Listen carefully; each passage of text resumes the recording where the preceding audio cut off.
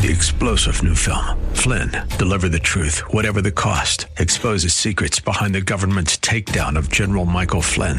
Flynn knew what the intel world had been up to. He ordered the first audit of the use of contractors. This set off alarm bells. He told the truth. He was the most dangerous person for Donald Trump to hire. They had to get rid of Flynn. Flynn, deliver the truth, whatever the cost. Available now. Watch it today. Go to salemnow.com. salemnow.com. Freedom.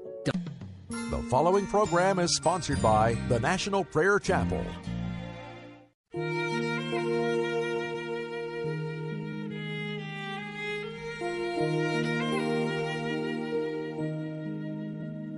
When I don't understand the way that you lead, and my fear tries to say no one cares,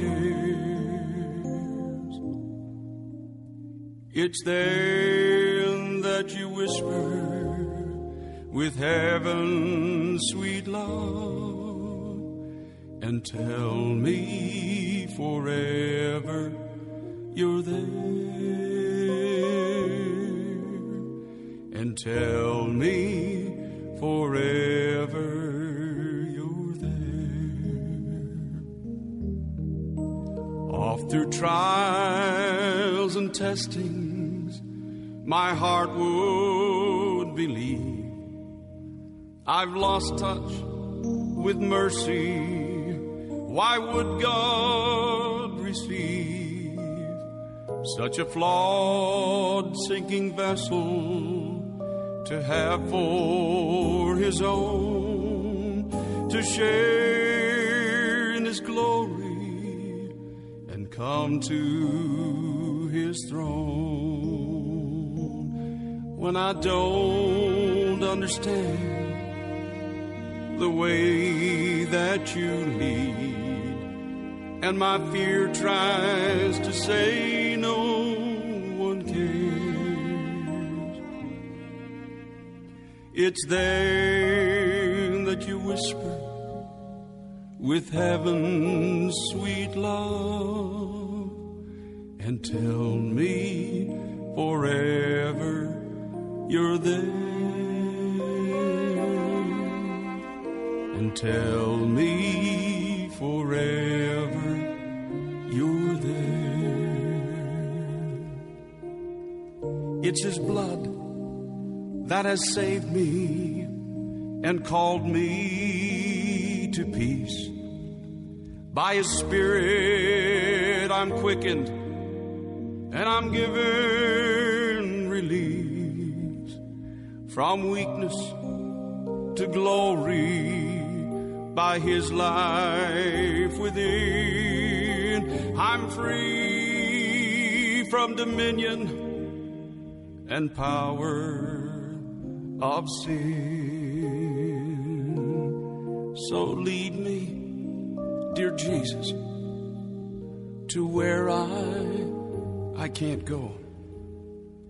Give strength I've never had, so that others might know. You call not the righteous, but the weak for your own, to pass through the veil and inherit a crown. And when I don't understand the way that you lead, and my fear tries to say no one cares, it's then that you whisper with heaven's sweet love and tell me forever you're there, and tell me forever you're there, and tell me forever you're there.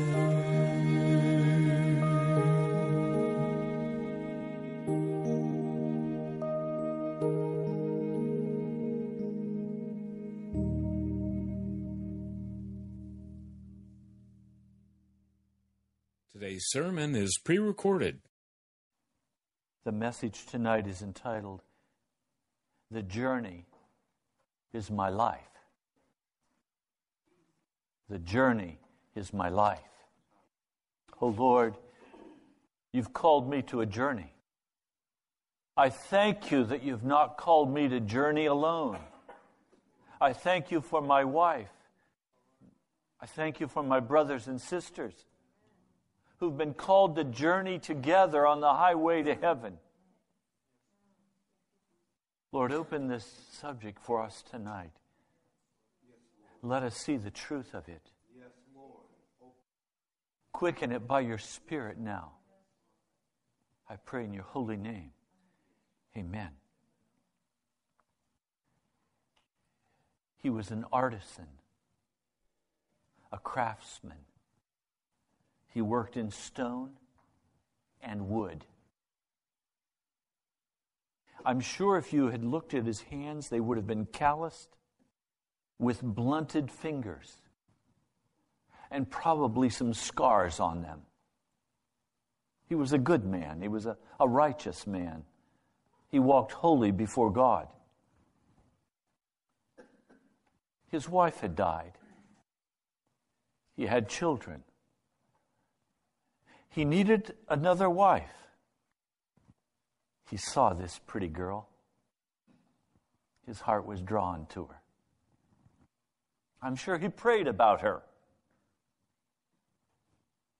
I'm sure he asked the Lord if he would open the way for him to have Mary as his wife. And then he offered the proposal. And no doubt her heart had been attracted to him. She accepted the proposal. Now he was going to have a wife for his family, for his children. He was going to have a homemaker. Now he could focus full attention on providing for the family. In fact, there was a large building project not far from his home. The Romans were building a great arena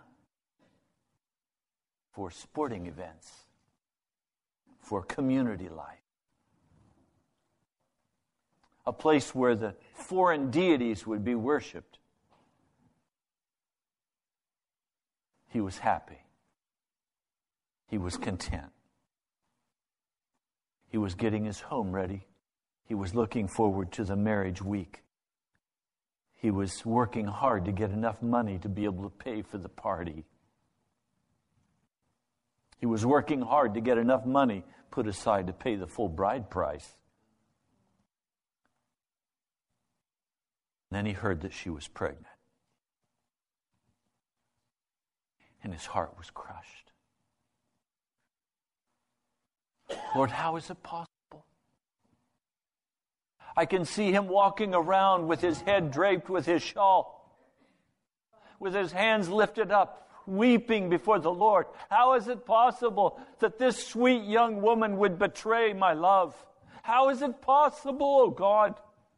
How does a man bear this? His heart was utterly crushed, but he loved her. So the Bible says that he decided to put her away quietly so as not to cause embarrassment for her. But all the family knew about it. In fact, the whole town of Nazareth knew about it. Gossip spreads very quickly. And then God came with an angel to his bedroom. Do you know how your heart rises up and it says, I can't take one more blow. Yes. I just need some peace and quiet here. I have plans, and my plans do not include confusion. My plans are not for any drama. Do you ever like to just get up and put on relaxed clothes and listen to a little music and read the Word and have a nice breakfast together and not listen to the radio, not listen, quiet, have the phones all turned off. An angel of the Lord appeared to him in a dream and said, Joseph, son of David. This is Matthew, the 1st chapter. Joseph, son of David. Suddenly, God wants Joseph to know who he is. It makes a difference how we respond to God. If we think we're just some individual by ourselves, then we can choose how we'll respond to God. So God tells us who we are in order to help us know how to respond. Joseph, son of David, not son of King David, because the sons would not call David king. They'd call him daddy. Joseph, son of David, do not be afraid to take Mary home as your wife, because what is conceived in her is from the Holy Spirit. She will give birth to a son, and you are to give him the name Jesus, because he will save his people from their sins. Talk about your world turned upside down. Suddenly, Joseph is told that his wife-to-be is pregnant with Messiah, the hope of all the ages. And the angel is calling him son of David. Now, do you understand the way they did names in that day? Jesus' name was legally Jesus bar Joseph. Dad's name is your last name in that culture. So God is saying, you are a son of David. You are Joseph bar David. Your life's just been turned upside down. He immediately takes Mary, brings her home. She doesn't last very long. She runs to her cousin's place. And for 3 months, she's gone. Well, I'm not surprised. Everybody in town is talking about her. And believe me, they're not buying into the Holy Spirit came over you and got you pregnant. They're saying, who'd you do it with? Is this baby Joseph's baby? Were you out of line? Are you unholy? Are you unclean? Oh, the gossip mill went, and Mary just ran. She couldn't face it. She ran to her cousins. 3 months she was there.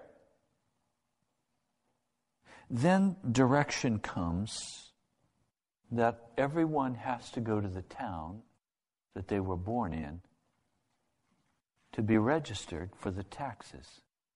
Rome wants the tax money.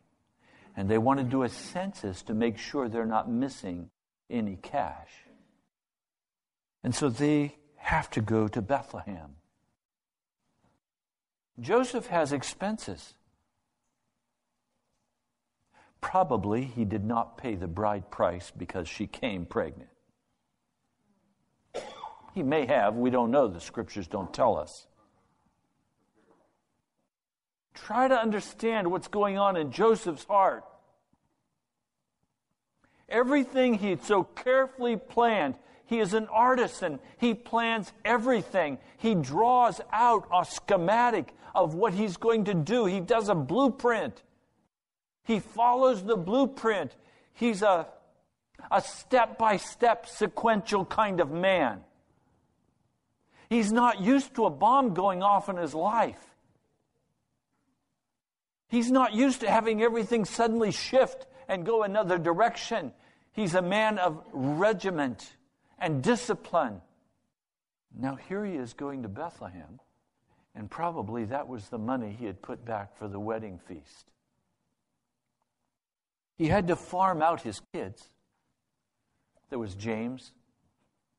There were the half-brothers of Jesus. He had to place them somewhere. He had to make arrangements for them. And he goes to Bethlehem. We're told that when he got to Bethlehem, it was already very, very crowded. They went on a donkey. He walking, leading the donkey, and she's riding, very much pregnant. Now, coming to that crucial time of delivery. They arrive in town and they go to the hotel. Now, you understand what a hotel was in those days. It was not an enclosed building. It was a courtyard with a high fence around it.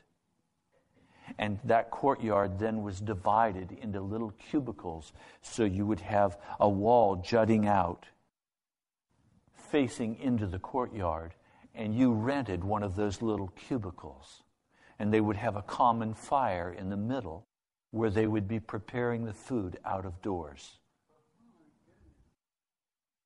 There was no room for them at the inn. Every bit of space was taken. You understand why the fence was there? That was to provide safety from marauding robbers. There was no place of safety for them. And she was having her baby. And I'm sure Joseph tried everything he could to get them a place. And there was no place. And I'm sure in his heart he's saying, what am I doing? What am I doing? I have a woman that an angel has told me is Messiah in her womb.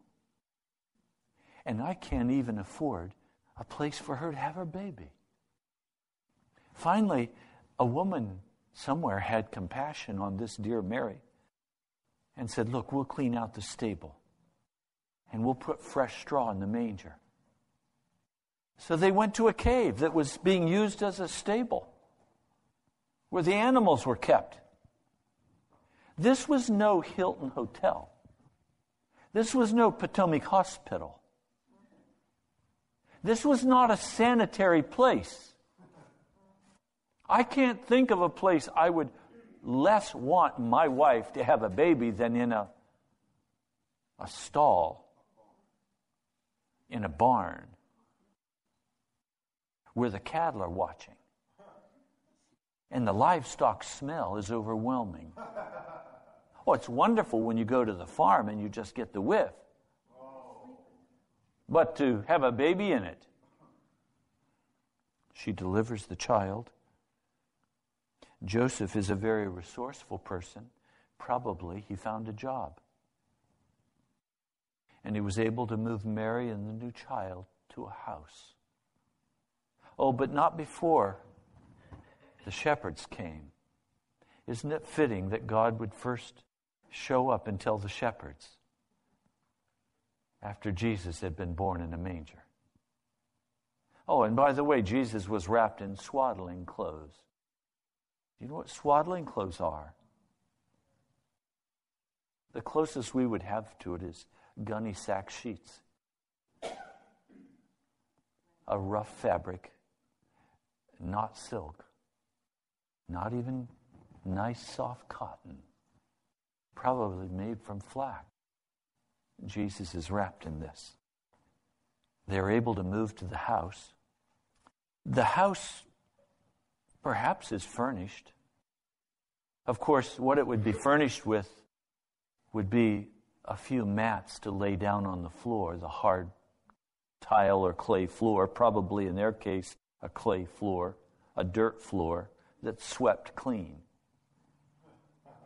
They would have a hearth for a fire, and they would perhaps have a little place, a pool, for washings, for bathing. That would really be all the furniture they would have. They would sit on the floor. It's in this place that the Lord God of heaven finally decides now they need some provision. See, God always pays for what He orders, but He seldom pays when we think it's due. He always does it on His schedule. So here is Joseph. He's had his life totally disrupted. Every dream that he had has been crashed. Now he's taken the woman he loves, that God has told him has a baby by God. There is never an indication in Scripture that he questions this word of God. Now he has to take her to Bethlehem. Off they go to Bethlehem. And there's no place for the baby, and there's no place for Mama. But a house opens up. Probably a job opened up. And now they're waiting on God. Do you suppose Mary said to Joseph, how are we going to survive? How are we going to pay rent? Can we go back home? What's going to happen to us? What is this baby that I've given birth to? Such a beautiful baby, but what's going to become of us? They journey all the way from Bethlehem into Jerusalem at the appropriate time to offer the sacrifice of a turtle dove. They have the baby Jesus appropriately circumcised. They're doing everything they're supposed to be doing, but what are they doing it on? They have very little resource. But what marks Joseph's life is immediate obedience to the Word of God. No rebellion in Joseph's heart.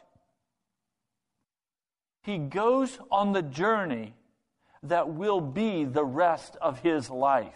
Life will never again become normal for Joseph.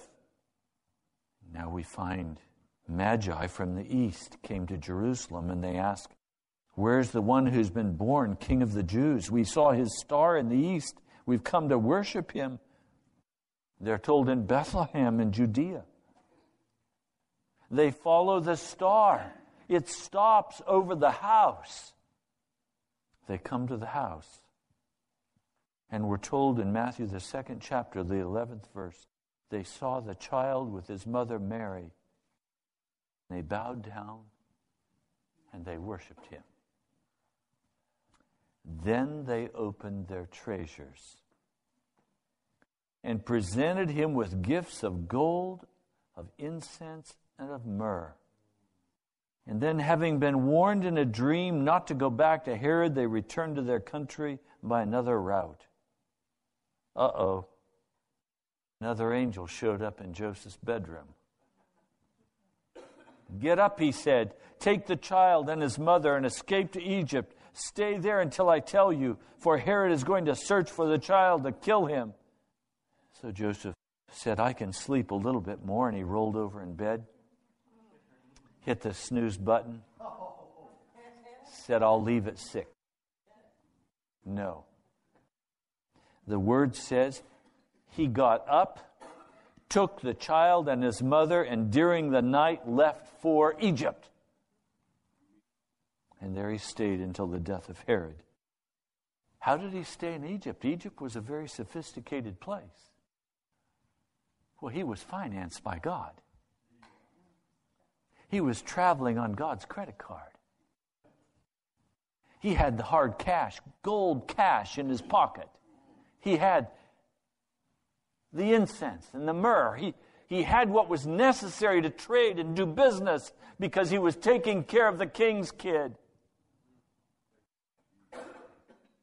Isn't that awesome? That is awesome. Finally, the word of God came once more in a dream in the bedroom. Get up. Take the child and his mother and go to the land of Israel, for those who were trying to take the child's life are dead. So he got up. He did not roll over and hit the snooze button. He didn't say, I need 30 more minutes of sleep. He didn't say, why are you showing up here at 2:30 in the morning? He got up, got dressed, took the child and his mother, and they're on their way to the land of Israel. I love Joseph. Joseph is one of my favorite people in all of Scripture. He is an unsung hero. He was willing to take the headship of a family to raise the Son of the living God. There was no rebellion found in his heart. He was on a journey that he had not chosen. God had chosen him. Did you know you've not chosen this journey? God chose you for the journey. And there are many who can go out and do all the things of the world, but you cannot, because you were chosen by God for a journey. So let's give up all the illusions. There's no snooze button to hit in God's journey. There's just, yes, sir, I'm on my way. Obviously, if this is the Son of God, the place to raise him is Jerusalem. And so they headed for Jerusalem. But then when he found out that Herod's son was ruling there, he was frightened. He was afraid to go there. So once more the angel showed up in the bedroom. And he was told to go to a town called Nazareth. That was where they came from. It was a little backwater town without much social advantage. No prophet ever came from Nazareth. Prophets come from Jerusalem, not from Nazareth. He went to Nazareth. He opened up his shop again, probably taking the very last money from the gold and the incense and the myrrh. And now all he has to do is raise God in righteousness.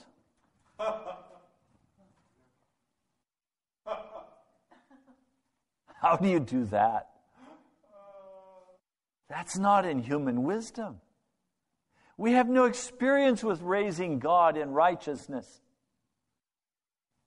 But the Holy Spirit had experience. And the Holy Spirit was Jesus' teacher. Now, some very unusual things occurred.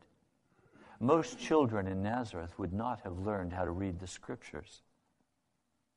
Most of them were day laborers. They did everything they could for this Jesus. Now, let's talk about you and me. The Apostle Paul says in Philippians, the 3rd chapter, I'll begin reading with verse 4. Though I myself have reason for such confidence, if anyone thinks he has reason to put confidence in the flesh, I have more. Circumcised on the 8th day of the people of Israel, of the tribe of Benjamin, a Hebrew of Hebrews, in regard to the law, a Pharisee. As for zeal, persecuting the church. As for legalistic righteousness, faultless. Paul had his life all planned out. He was going to be somebody. He was going to be one of the great Jewish sages. They were going to respect the name of Saul of Tarsus. And then suddenly he was knocked off his horse. He was knocked off his donkey. And he was assigned a journey. And that journey was his life. Tonight, have you come to terms? Have you made peace yet with the reality that your life is a journey? You have not arrived. You're not in a place to settle down. You may have no place to lay your head. You are on call.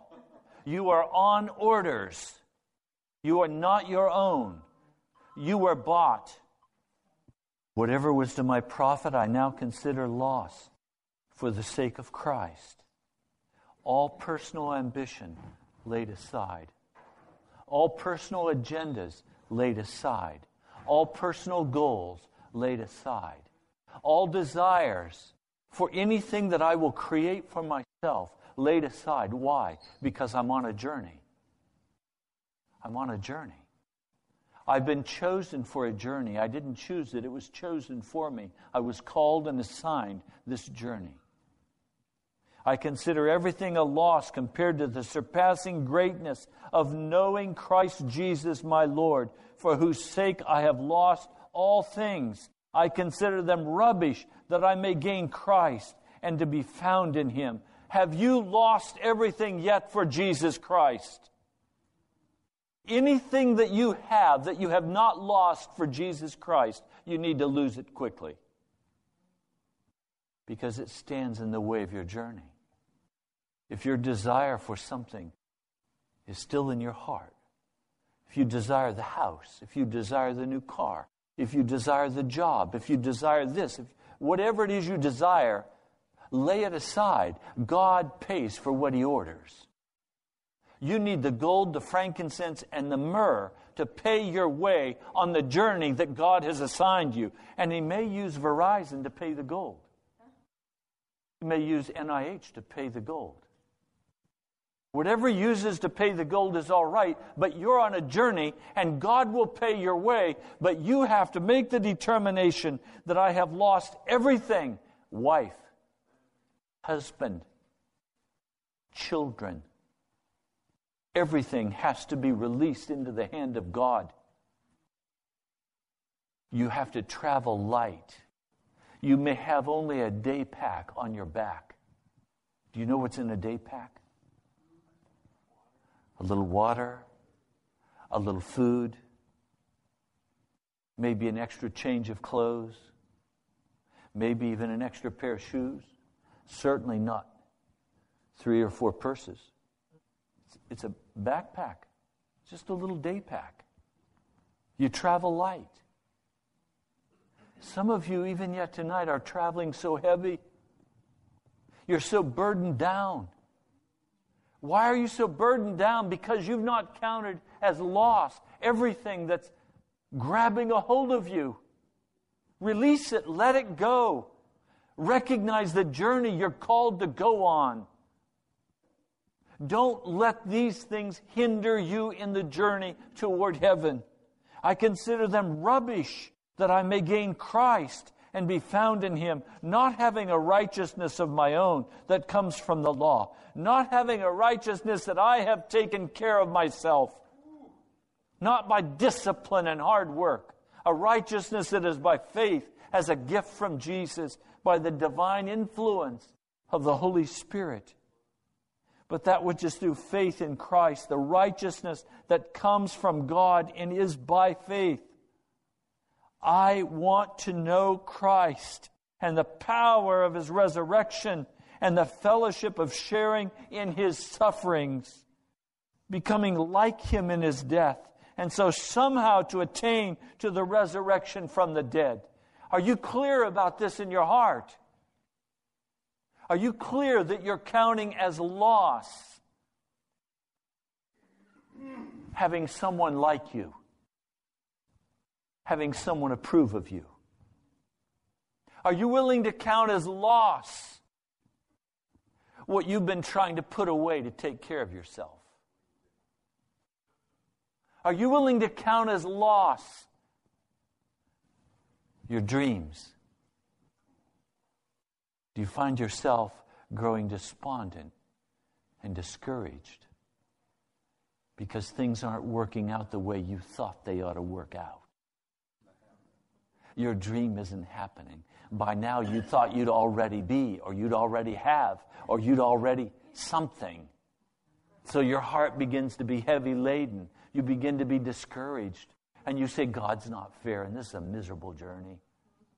That says you haven't counted as lost those things. They still have a hold of your heart. Count as loss all of those things that I haven't accomplished in the past. Count as loss all of the things I want to accomplish in the future. All the approval that I've been seeking, all of the love that I've desired. Count it all as loss. Let it go. God will come and talk to you in your bedroom. And you may not like what he says.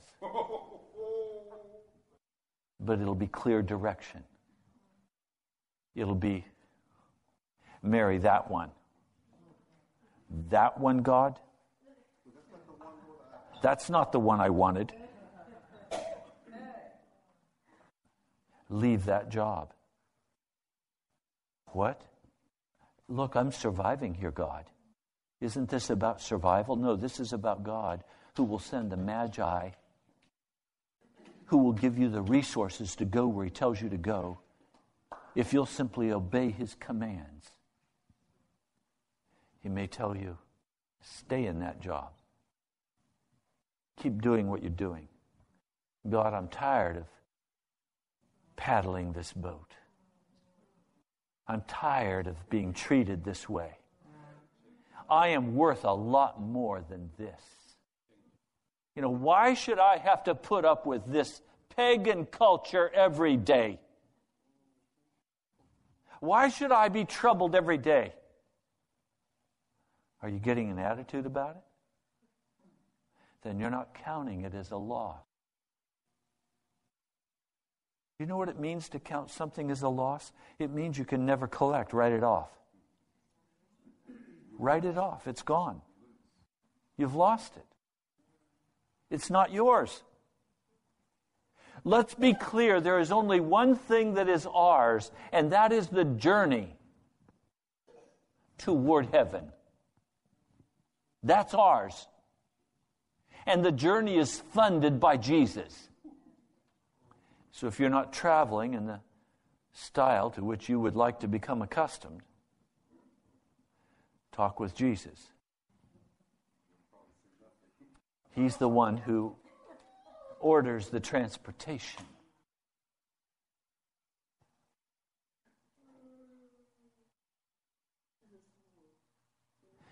I just hear in the Spirit to press the issue tonight. I see depression on some of your faces. I see anguish on some of your faces. I know what that comes from. It comes from still being in charge of your life and things not working out the way you thought they ought to work out.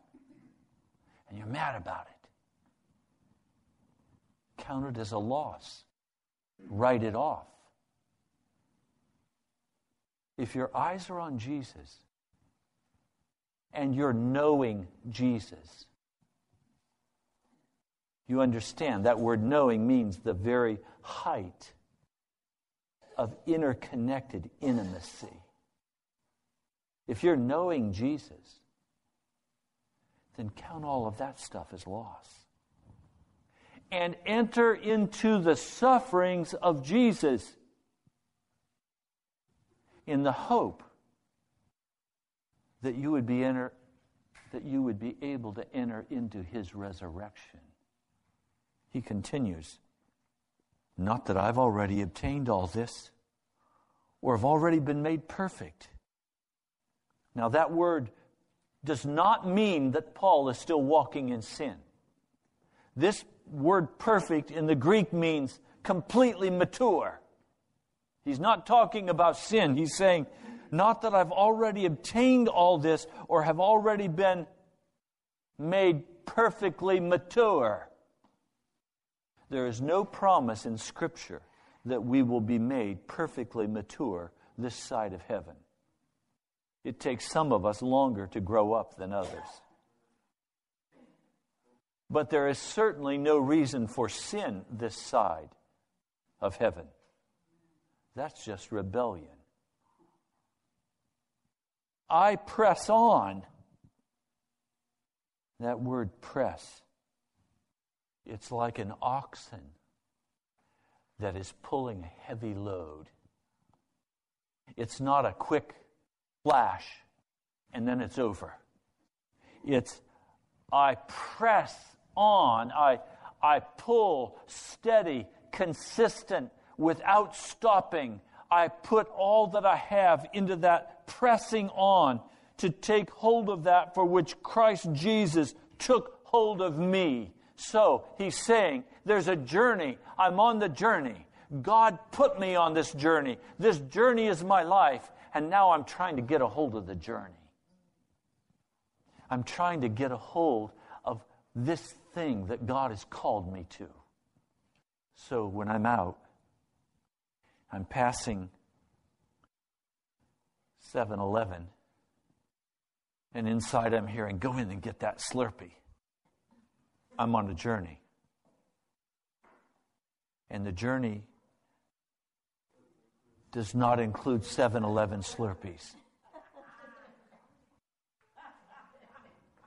So you're pressing into Jesus to get a hold of the journey for which He's already gotten a hold of you, that He's set your feet down the path, and now you're trying to get a hold of the journey too. It could be that it's depression or discouragement,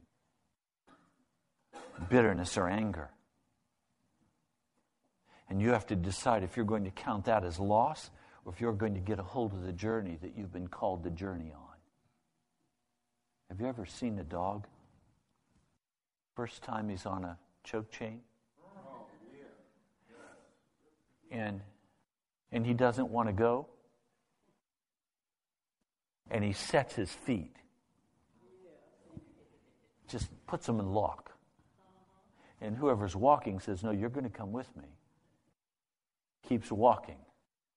And the dog's feet are set. And he's being pulled. And his neck is outstretched. I hate to tell you, but that's very much a picture that sometimes God has had to do with me. Because I've said, I'm going to set my feet here. And He said, no, you're not going to set your feet there, Ray. We're going to walk together. I've got to get a hold of the journey that God's got me on. I've got to understand my part to walk beside my Master. To not fight Him. To not argue with Him. To not disagree with Him. Not to complain about the journey. But to walk high-stepping, full of praise and glory for His name, thanking Him for the privilege of walking beside Him.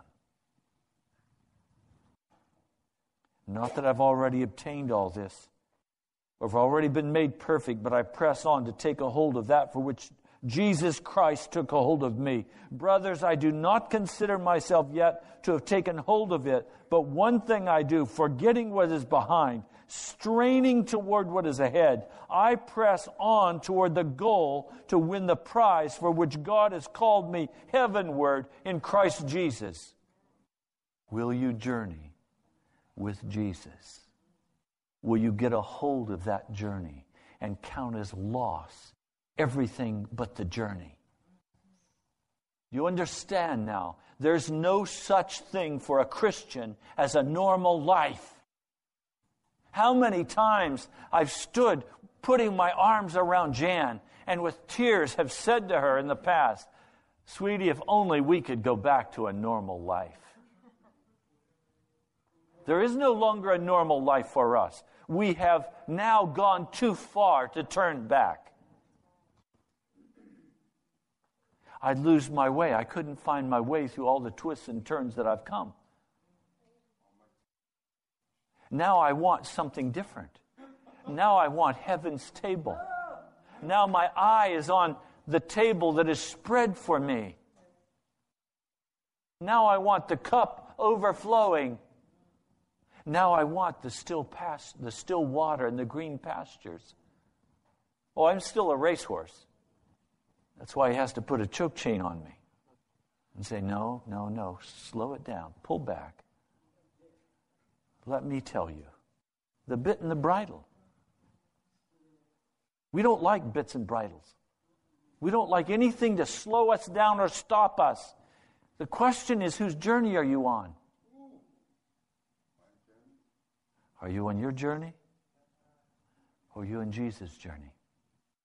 This has to be really clear in our minds, or we'll become very confused. And other people will come into our life and they'll say things to us. They'll even prophesy over us. Jesus said at the end of time, there would be those who would say, demons got cast out. Wonderful miracles happened. And Jesus says, depart from me. I don't know who you are, you worker of iniquity. See, it's not about all of that stuff out there. It's about being faithful on the journey with Jesus. Sold out. Counting as loss everything of the normal American life. So that when I go to sleep at night, my thoughts are on Jesus. When I waken, my thoughts are on Jesus. Throughout the day, I'm crying and reaching out to Jesus. He is my heart's desire. Everything else I count for loss. It's He and He alone who's captured my heart. Oh God, would you do this in our hearts? Come unveil our hearts, Lord.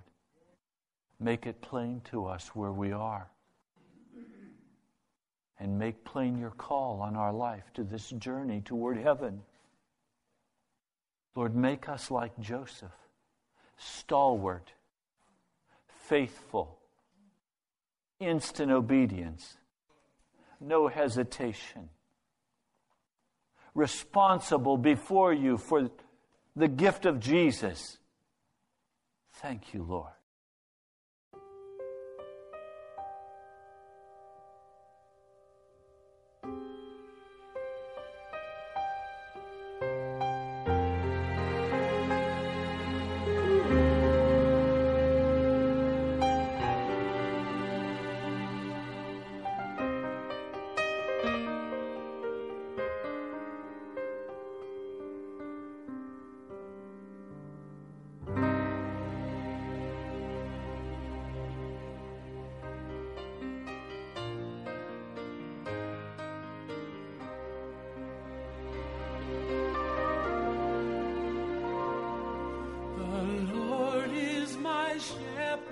I shall not want.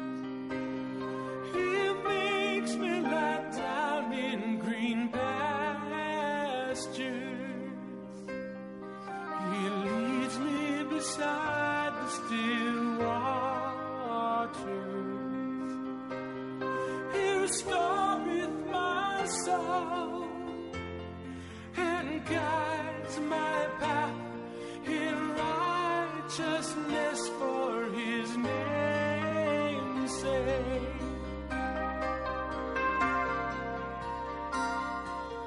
Surely goodness and loving kindness shall follow me all the days of my life,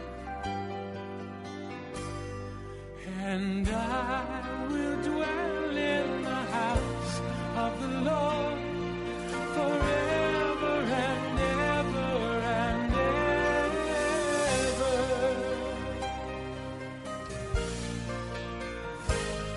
Though I walk through the valley of the shadow of death, I will not fear, thou art with me. Thy rod and thy staff, they comfort me. Thou preparest the table before me in the presence of my enemies.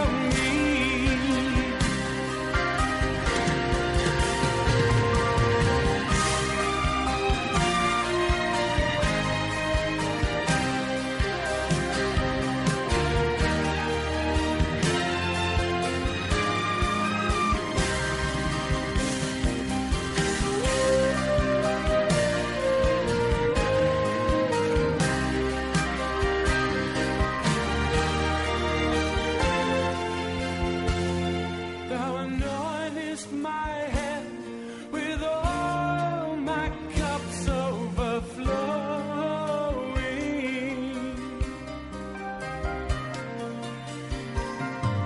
Surely goodness and loving kindness shall follow me all the days of my life,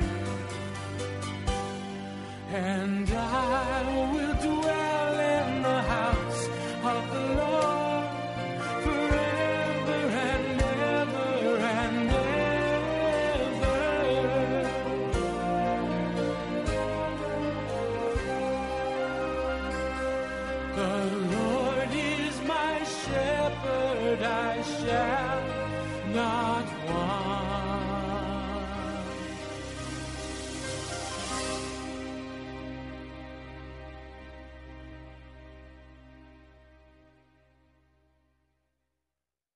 Thank you so much for joining us today. You've been listening to Pilgrim's Progress, brought to you by the National Prayer Chapel. Write to us at the National Prayer Chapel, P.O. Box 2346, Woodbridge, Virginia, 22195, or visit us online at nationalprayerchapel.com. God bless you. We love you.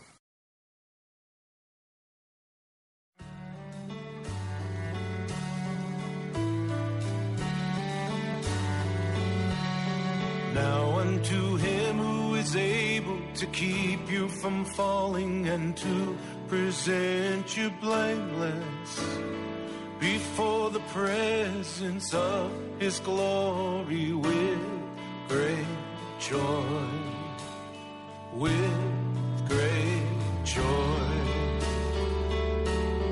Now unto him who is able to keep you from falling and to present you blameless before the presence of his glory with great joy, with great joy.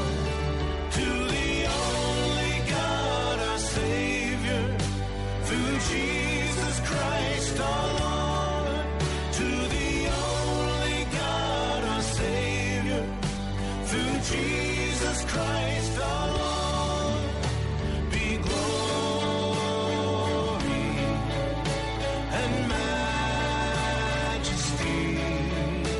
dominion and authority, before all time and now and forever, all time and now and forever, all time and now and forever.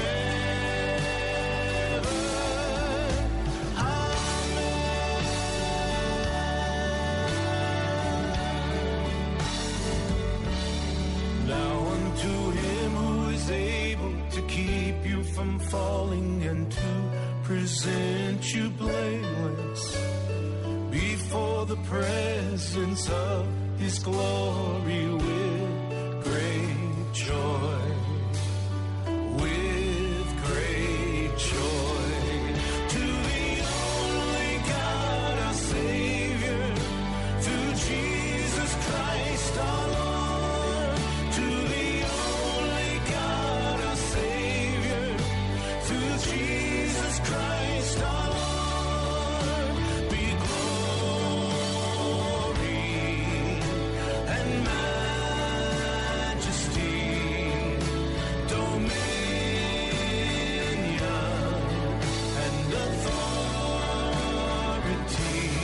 before all time and now and forever, all time and now and forever, all time and now and forever.